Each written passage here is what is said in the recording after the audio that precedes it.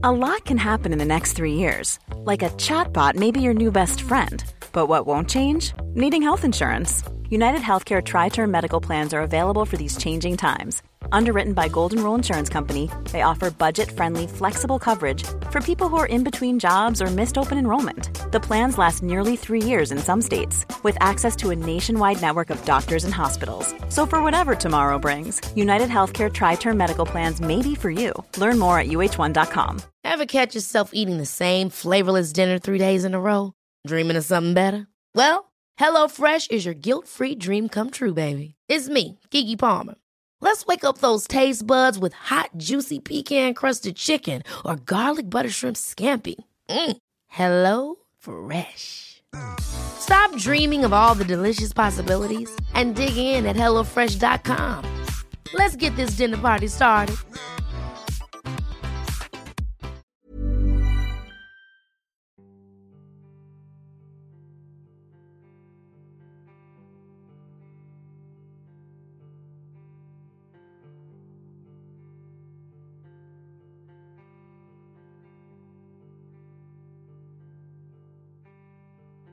Hello and welcome to episode 2 of the Caged In Pigcast, where I am speaking to people involved in front of and behind the camera, Michael Zarnowski's drama Pig.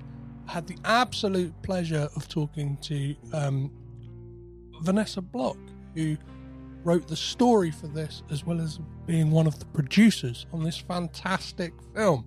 If you haven't already, go back and listen to both my conversations with David Nell, fantastic actor who's in a pivotal role with Nick Cage and Alex Wolff, as well as an interview with the editor, Brett Buckman. We definitely touch on some things that would be considered spoilers, so if you'd like to go into this film fresh, I would highly advise that you tune out now and come listen after you've watched this amazing film.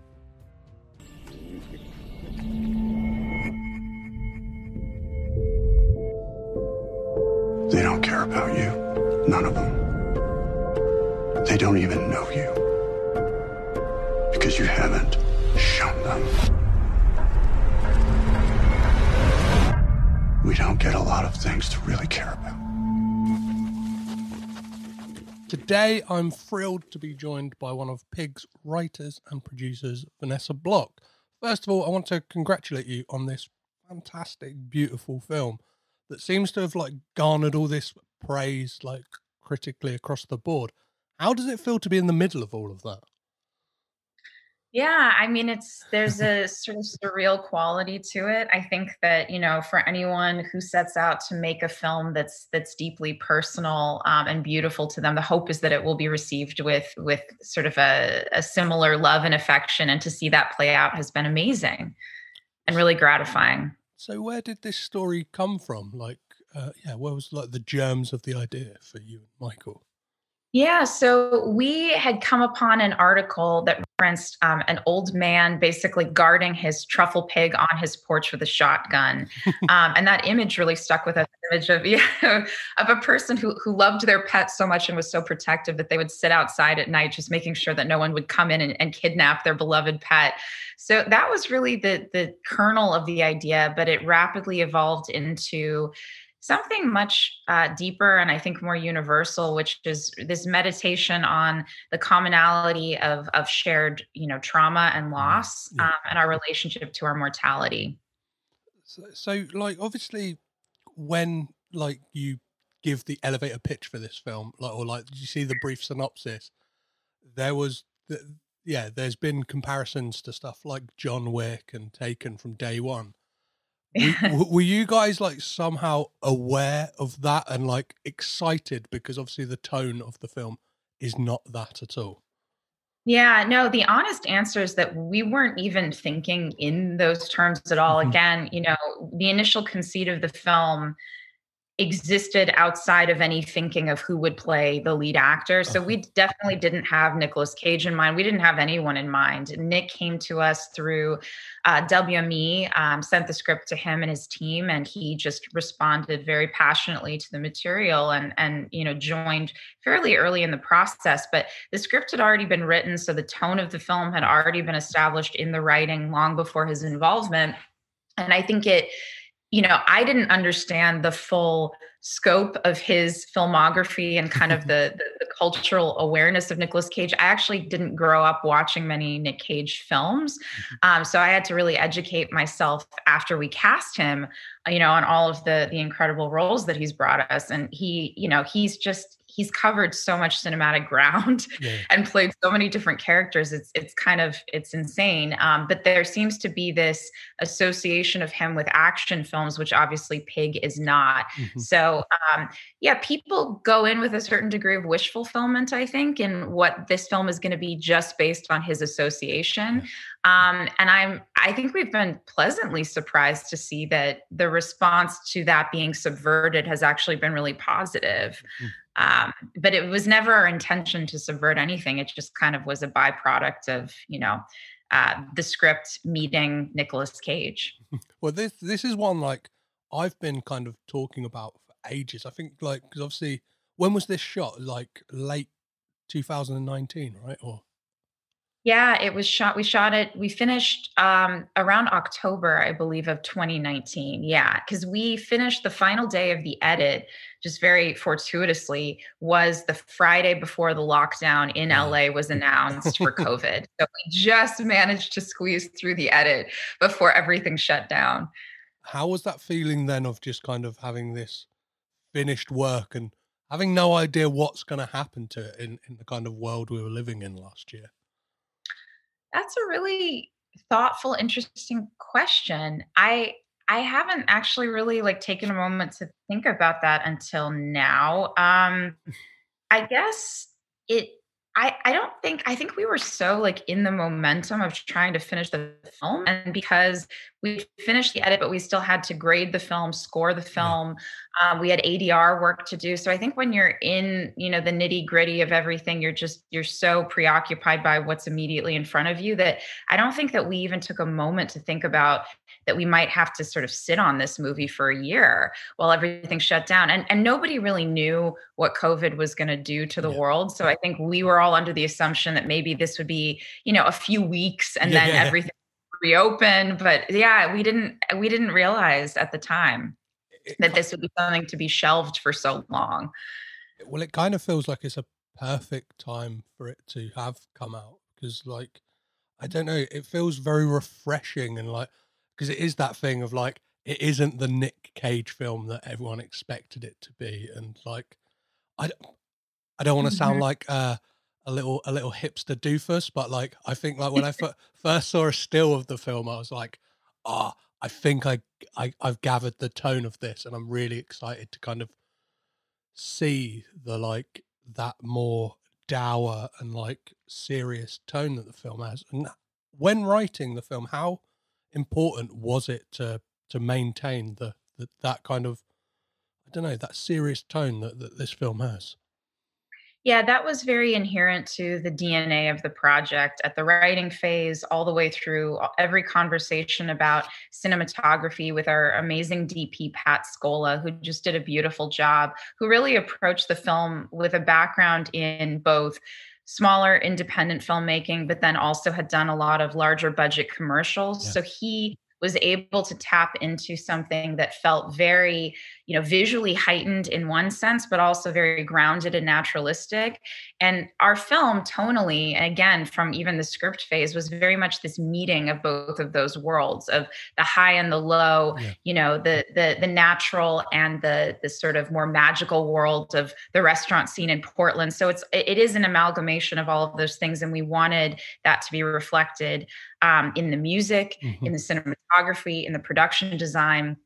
So I just feel like everyone really understood that from the script itself. The script was really the blueprint, and just kind of, very seamlessly took that baton and ran with it. And I think you feel that cohesiveness in the product. But to your earlier point, I think you were astute to bring up just how, audiences seem to be really primed for this film right now because of coming out of COVID. And I think that that's a really smart thing to point out, just because I don't know that the reception would have even been this loving if people had seen the film in the pre-COVID era. I think something about the last year and a half being in lockdown has really forced this introspection and like really deep existential thinking that, we were all moving so quickly, and it kind of just like forced the brakes on everything.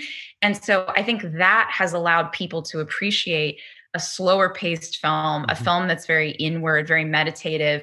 And if we hadn't had this period, I think maybe people would have just kind of run right past the movie, or maybe even been frustrated by the slowness of it. But instead, they're really appreciating and connecting to it. Well, I guess a lot of people over the past 18 months have got, as you said, used to that slower pace of life. Unfortunately, have had to like encounter loss, but a lot of people as well have probably found a newfound love for cooking, which is obviously like a beating heart of this film, and like the way that the food is treated is so like loving. And there's an amazing clip that Neon recently put out of Nick like cooking with Isaac Chris. His name's on. Pardon? Yes, Chef Zarnecki, Chris Zarnecki. Yeah. And like, so what was the kind of like pre-prep for the film? Like what kind of stuff went into prepping it? Yeah, an enormous amount of work was done, actually sort of uncharacteristically and non-traditionally early in the process. So even before we had financing, because this was a first time feature. Michael and I had collaborated on a short documentary, which was our first project together. We actually met in college, we're good friends there, and then went on to collaborate on this documentary, which did very well. And that sort of cemented our creative partnership. But this was the first feature that we had done. And so, as any filmmaker knows, people aren't breaking down doors to throw money at first-time filmmakers. There's a high risk and a lot of fear associated with that. So it was imperative that we really kind of concretize the vision in a very clear way for the people that would be putting money into the project. So we took a number of trips up to Portland before any money was in place, met with a lot of locals, did a ton of location scouting, took photos. And the food scene was something that we explored heavily at that time, and formed relationships with a very prolific local truffle hunter named Jack Zarnecki, whose family, the Zarnecki family, has restaurants in the Portland area. And one of those people is Chef Chris Zarnecki, who owns the Joel Palmer House. And from early on, we invited him into the process, and he agreed to be our lead chef consultant. Amazing. So he met with Nick, as you saw in the video, and taught him proper chopping techniques, really kind of helped get the physicality down, because we needed to believe that Nick had this, cooking superpower as this rock star chef from a former life. And that needed to be really evident in, close-ups of his hands, just the way that he interacted with food. It was really critical that you felt the authenticity of that. And to Nick's credit too, he's a big foodie, and has a very, almost sensual relationship with food. He has a real reverence for the art of cooking. So he took to that pretty seamlessly and really embraced the education of that. Well, everyone I've spoke to who's worked with Nick always says that he comes to a project not only like knowing the script inside out, but always has these kind of interesting ideas of what he wants to do with the character. What was the kind of things he kind of discussed with you guys that that he saw in Rob? Yeah, I think it was almost more that he saw himself in Rob. And I think that was why he brought such an authenticity to the role. He really stepped into Rob as himself, where he was in his life at that time. I know that his relationship with his cat was a huge inspiration for him, that he tapped into, the love of an animal friend and kind of the purity of that, human animal connection. So I think this was very personal to him. And I think we've all been surprised by how surprised other people seem to be that he would do such an introspective, dramatic role. And again, I think people forget the scope of his filmography. You know, he's done huge action films. He's obviously famous for that style, but he's done some deeply dramatic roles that he's been incredible in as well. So in a way, this is a return to that form for him. But he also just, he knew the script so well. And I think, the material is really where it all begins. And he had almost a reverence for the writing. He knew every line, not just of dialogue for himself, he knew everyone else's dialogue, and he knew all of the action sequences almost verbatim, and was very loyal to the writing. So I think that was a big piece of what he brought as well. Well, I was fortunate enough recently to speak to David Nell, who has that fantastic scene with Nick and Alex, and he attested to the script. He said it was a beautifully written script, and that it just conveyed, like, you could, from reading it, you just got the tone of what the film was. Absolutely.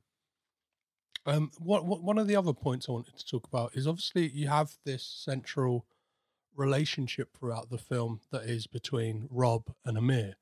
How important was it for you guys to make sure that kind of dynamic between those two actors, like, was there, like, was there any concerns that, like, obviously that those two wouldn't gel? Because I know that they've there's photos of them, they look like they've become the best of friends, and I know that Alex has said that Nick is his favorite actor. I mean, I think initially there was no expectation. We had hoped that there would be, purely on a creative acting side, we felt that there would be a really fun alchemy that could exist between those two men as actors.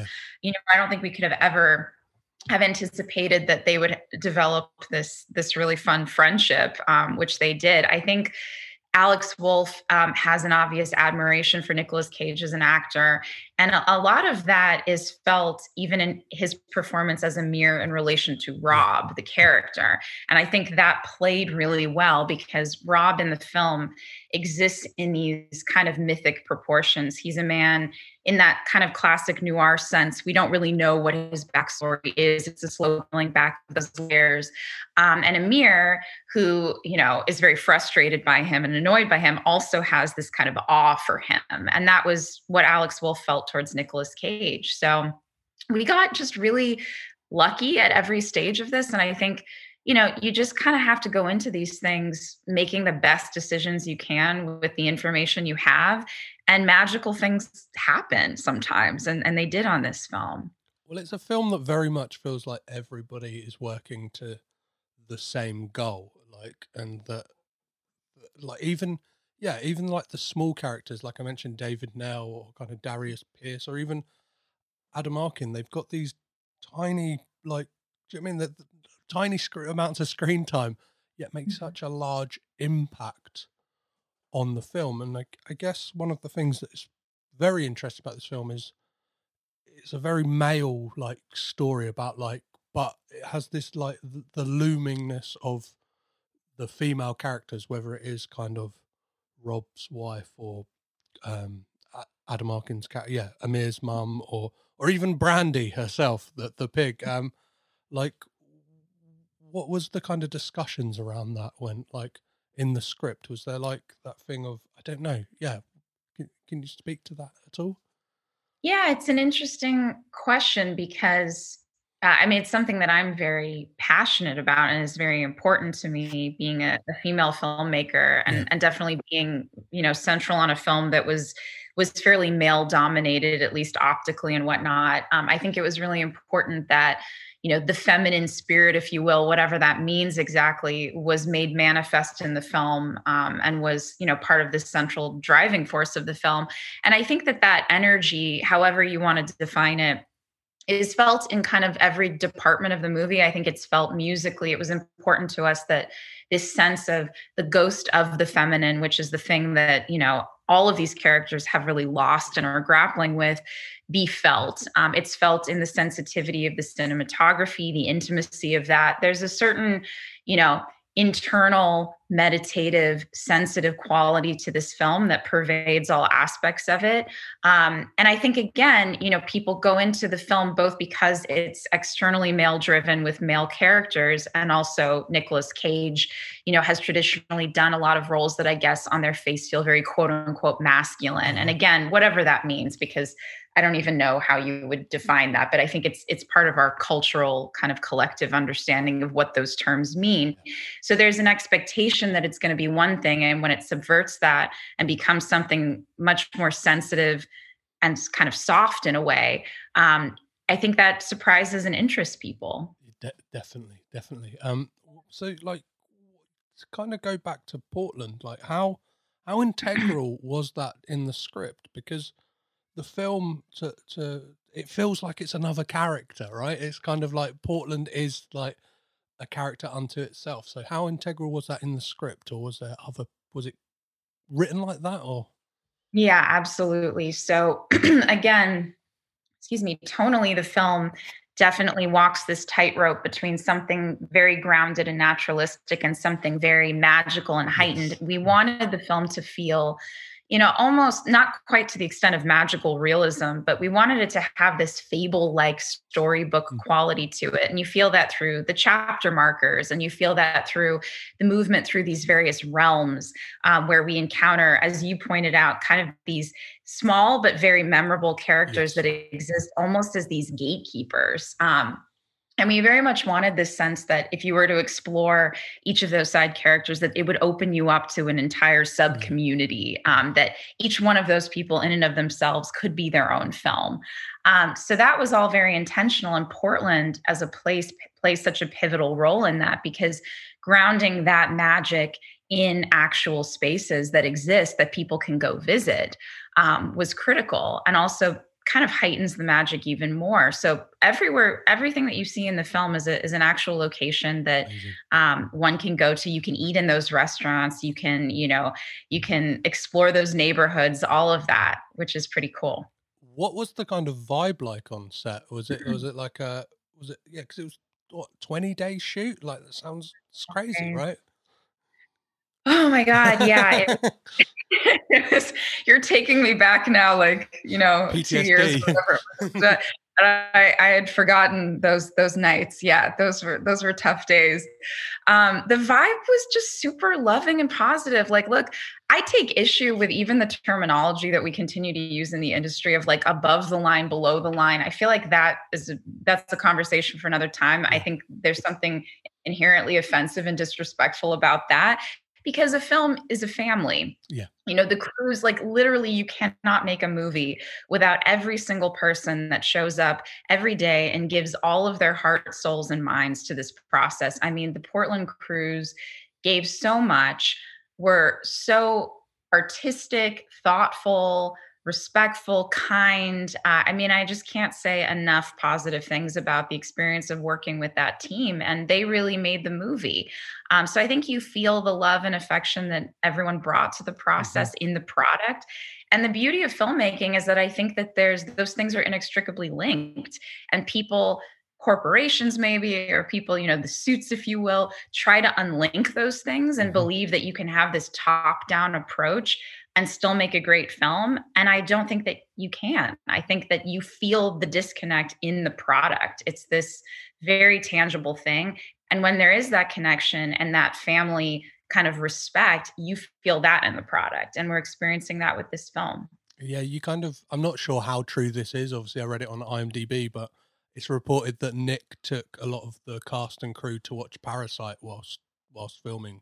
Did that happen? That did happen. Yeah, we saw Parasite together, and it rocked all of our worlds at the time. Yeah, it was unbelievable film. At that point, did you know that Neon would distribute the film, or was it kind of No. kismet that Yeah, happened? yeah, that's crazy. I had never made that connection. Yeah, I guess it was prophetic in a way. How funny. Amazing. Were there any like standout days, like scenes that were kind of like like magical to watch, like, or kind of like were were there days that kind of stood out to you of like, we're making something special here? Yeah, I think the final encounter, excuse me, between Adam Arkin and Nick in the office was one of the days that I felt a lot of magic in the room when Nick breaks down Mhm. after the news is delivered of what happened to the pig. That was a day that I think you could hear a pin drop. He gave so much of his, body and heart to that moment. That was a very magical day. A lot of the scenes, oddly, and I know Adam isn't in the film too much, but there was something very powerful and electric about the dynamic between Adam Arkin and Nicolas Cage. And Adam was actually a pretty late hire in the process. We were in a bit of a bind. We didn't have an actor for that role. And I had seen Adam Arkin in A Serious Man, the Coen brothers film, and thought, even though it was a small performance, it was so memorable and incredible. And he had such a charisma, and there was this naturalism to how he read dialogue. And so I felt like he would be perfect for the part, and brought him in, and we were lucky enough to get him. So he showed up very late in the game and just fit again seamlessly into this puzzle that had already been established. He felt like the missing piece. Mhm. And you could feel that chemistry in the scenes that he did with Nick. So for me, those were memorable days. I think those were probably the most memorable. Perfect. So, to kind of backtrack a bit, what was it? What was the initial feeling when you found out Nick was going to be on the project? I guess, like, as you said, you didn't really have that reverence, or not reverence, but didn't know his back catalogue as well as nerds like me. But like, was it still you must have like been like, this Nick Cage is a big deal, right? Yeah, absolutely. No, I think it was a surreal moment for sure. Just hearing that, a star of his stature wanted to do this tiny little film, and not only wanted to do it, but clearly had this passion for the material. Mhm. So, no, it was incredibly affirming, exciting. I think we were just over the moon about it, and also very quickly knew that we wanted to lock him in and just kind of build the schedule and the film around his involvement in the process. He became very central to it. It very much feels that, and now that the film's out, and obviously a lot of people are commenting on the fact that there is this parallels between Nick's career, whether it's like that kind of period of his career where he kind of was metaphorically in the wilderness of Hollywood. Do you know what I mean? He kind of had that heyday that a lot of people would say in the 90s. Is that something that like came into your heads whilst you were working on the film, or is it kind of now that people are pointing it out? It's like, oh, that's a great bit of, again, like kismet, kind of like the stars aligning for the film. Yeah, I think it's more of the latter. It was, again, I don't think much of this was a conscious Hmm. thinking. I think in a way, when it becomes conscious, it sort of loses its magic. Yes. So those things kind of can't coexist in a way. And so luckily we weren't thinking consciously in those terms, and the magic just followed that. But no, I mean, and again, I think all the choices that Nick has made in his career have been very purposeful. Mhm. I think there's an unfairness to how some people have approached his work, where they're not seeing the larger context of the body of work that he's Oh, yeah. done and how it kind of has moved in these waves. And again, I think Pig is just yet another chapter in a pretty remarkable career. And for people like yourself, who are obviously super fans of his, I think you get it. But yeah, no, it's an amazing, it's a return to not necessarily an overarching form. It's a return to one specific form of many that I think he's really capable of. Yeah, it almost feels like a film that he couldn't have done without the career before him. That was the kind of, do you know what I mean? It's that thing of Yeah, like, absolutely. And again, just because the role is so internal, I think it required an actor who had a certain electricity that was always riding underneath the surface. Because for anyone else that doesn't have the background, the cultural weight, if you will, behind them, I think, I don't know that you would have felt enough of that magic and power underneath the surface. But there is something, we're always waiting for him to kind of break out, if you will. And that creates a really interesting entropy in all of the scenes. So what was it about the world of fine dining that kind of excited you and made that like the kind of world in which you draped the story around? Yeah, I think it was a context that offered a lot of interesting exploration of kind of the underground, if you will, and both like truffles as a commodity and also the restaurant scene is cloaked in a certain magic. It's almost as if people haven't been able to get a full glimpse behind the curtain. So I think we were interested in exploring, the darker underbelly of that, elements of the hypocrisy of that, elements of the humor of that. Obviously we take creative liberties, and a lot of it is very heightened. We're not pretending like Fight Clubs for restaurant workers necessarily exist. Although when we were in Portland on an initial scout, we went to a molecular gastronomy restaurant and met with the chef there. And we asked him kind of offhandedly, what do you do in your free time? And he's like, I like to hit the shit out of a punching bag. And we were like, yes, that's how you burn off your energy and frustration in the kitchen. And it totally fit in with this underground fight club that we had created. So I think it was really rife with a lot of interesting opportunities to kind of delve more deeply into that. Well, with all the restaurants I've ever worked in and stuff like that, I think the film perfectly does capture this danger that that chefs kind of have, that they are like these almost like wild men of cooking. Do you know what I mean? Like these weird artists who, and I think that's what the film beautifully captures. And I know that it's again like speaking to Brett Buckman, the editor, that originally like this was a much longer film than it was. Like, was it difficult to cut it down to like the length it was, or was it like Killing Darlings, or was it like this is perfect as it's turned out? The editing process for us was really a discovery. I think the script, again, was a very strong blueprint for what we wanted to do. And ultimately, I think everything that existed on the page you feel in the final product. So even though it went through an intricate discovery phase in the edit, it was almost more of a return to the initial intentions. Yes. And I think, like, for me anyway, it was very important to stretch the film to the limits of its potential in the editing process. So I'm a big believer in taking a lot of risks in the edit, kind of, breaking something apart only so you can put it back together in its most beautiful form. So the edit, and I'm sure Brett talked about this, was stressful. We went through a lot to get it to this place. There was a lot of conflict and fights and yelling and all sorts of things, lovingly, of course. But to get it to this place. But it was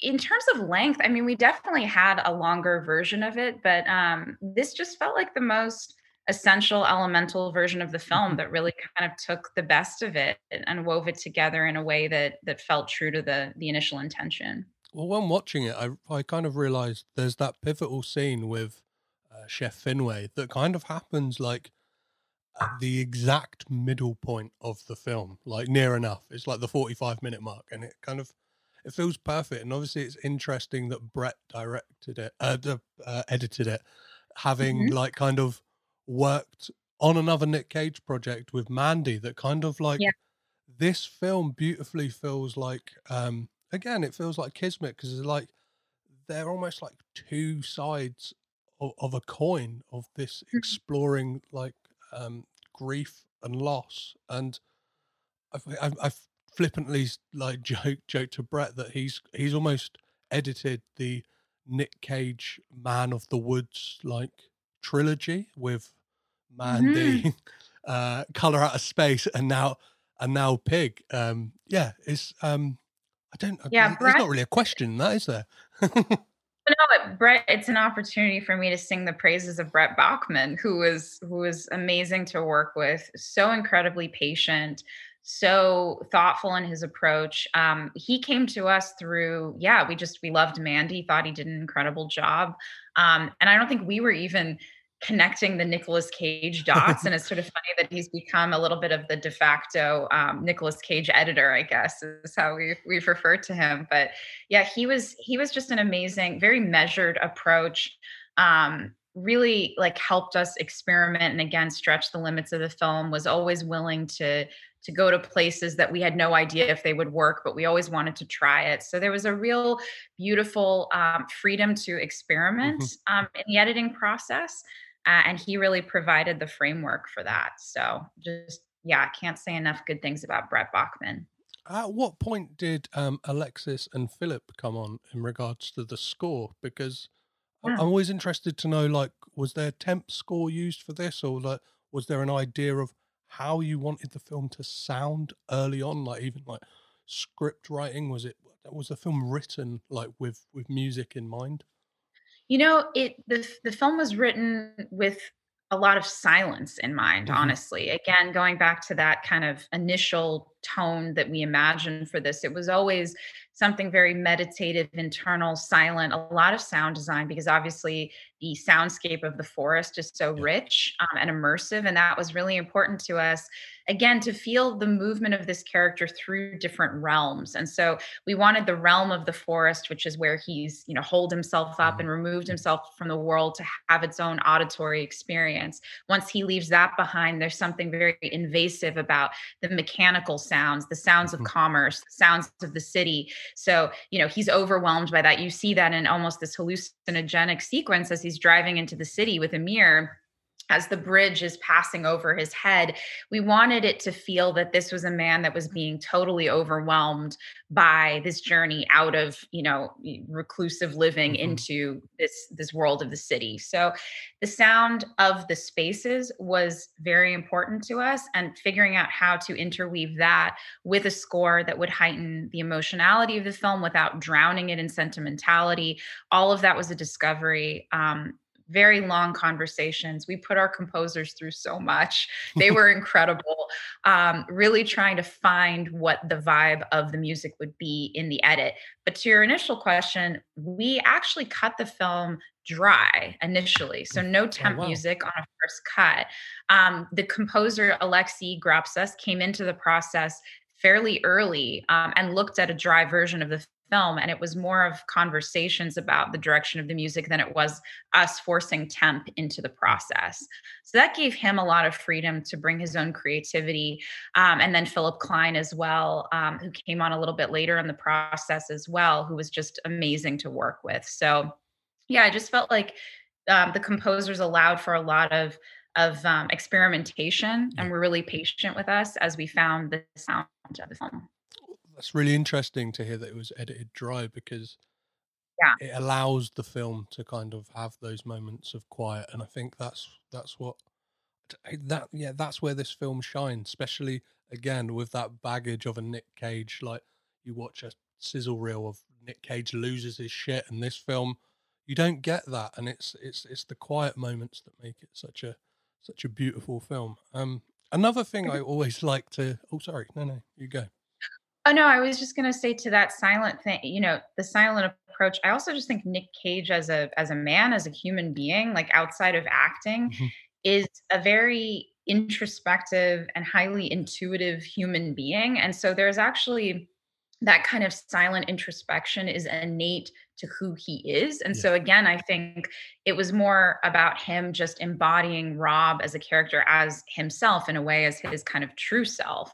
Yeah. So that's very connected to just who he is, which I Mhm. don't know that a lot of people know about him, but there is something very subdued, quiet, and intuitive Yeah, about him. I know that he said like the film Joe is very much like that's the closest at that time that he felt like he'd played himself, and this very much feels like a companion piece to that. And it's I know that Absolutely. David Nell said that um he didn't know what to expect from Nick, or like going in, and like obviously I would say like if anything David manages to to do what would like be like a quintessential Nick performance, like the kind of the ticks and the kind of, I don't know, going out there when it needs to be.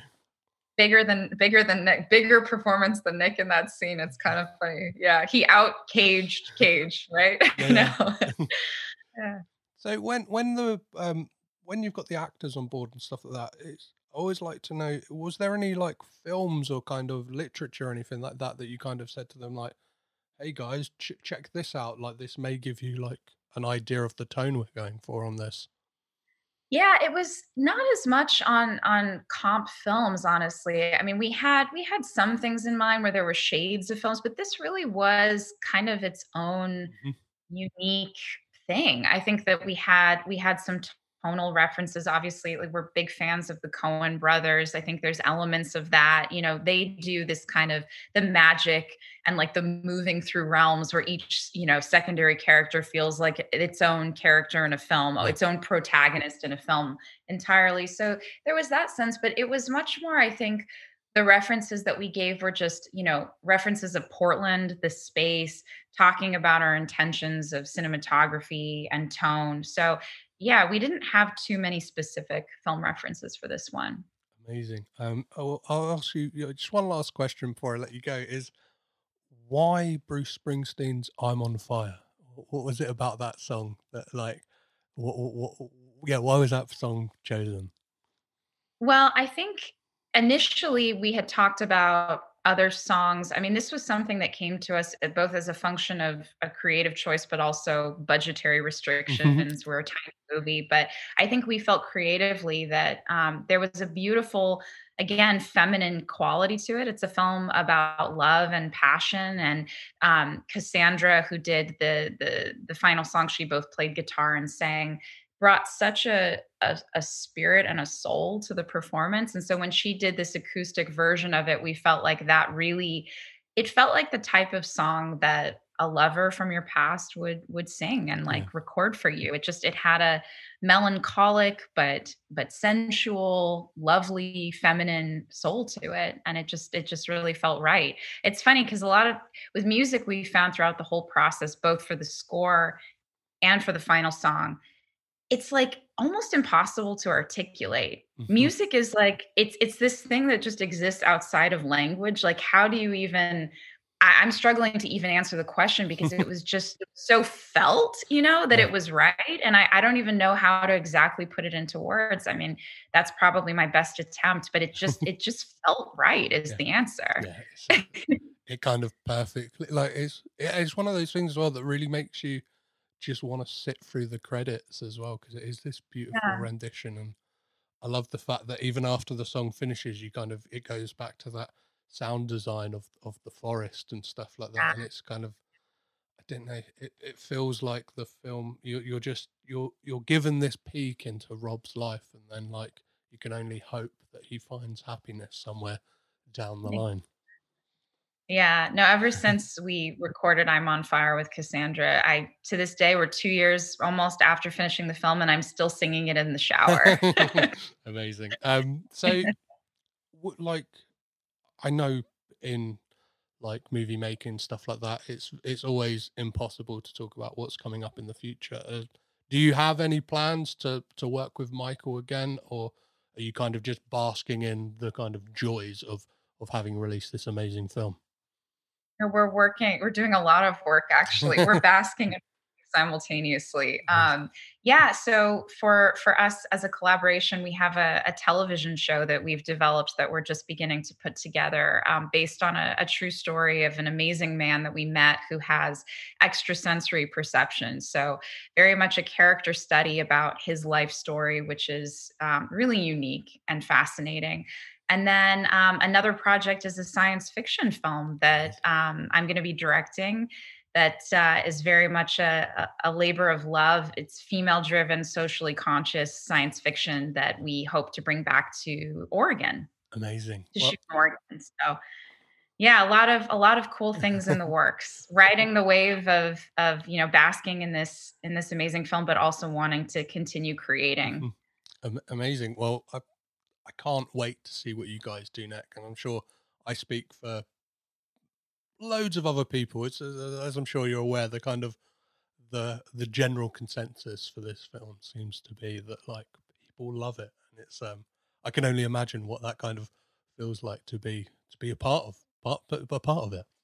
Yeah, it's wonderful. I'm just thrilled for everyone who gave so much to the project, and it's amazing to make something that feels like it's moved and had resonance with people around the world. Honestly, like you're pretty far away, and we're speaking now, and you seem to really love it. So there's nothing more gratifying when you pour yourself into something to feel it being received this way. It's amazing. Yeah, I've kind of end up like living and breathing this film somewhat, kind of talking to loads of people involved, and Thank you. I find myself walking in the woods, like listening to the soundtrack for my like daily like kind of wander out of the house, and it's yeah. Can I ask you a question? Yes, I of want to course. ask what do you think in the film you've connected so strongly to? Because it's obviously really affected you. I think it is that thing of like loss, and I always like I had a similar reaction to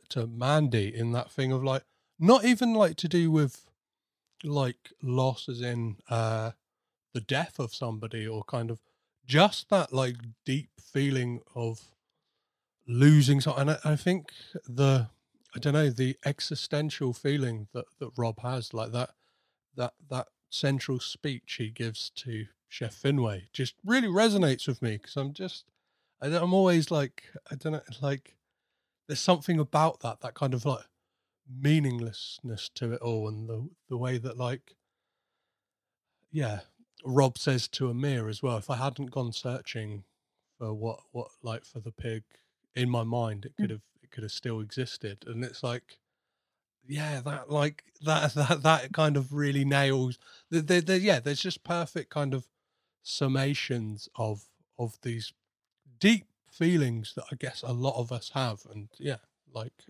I'm really connected to that.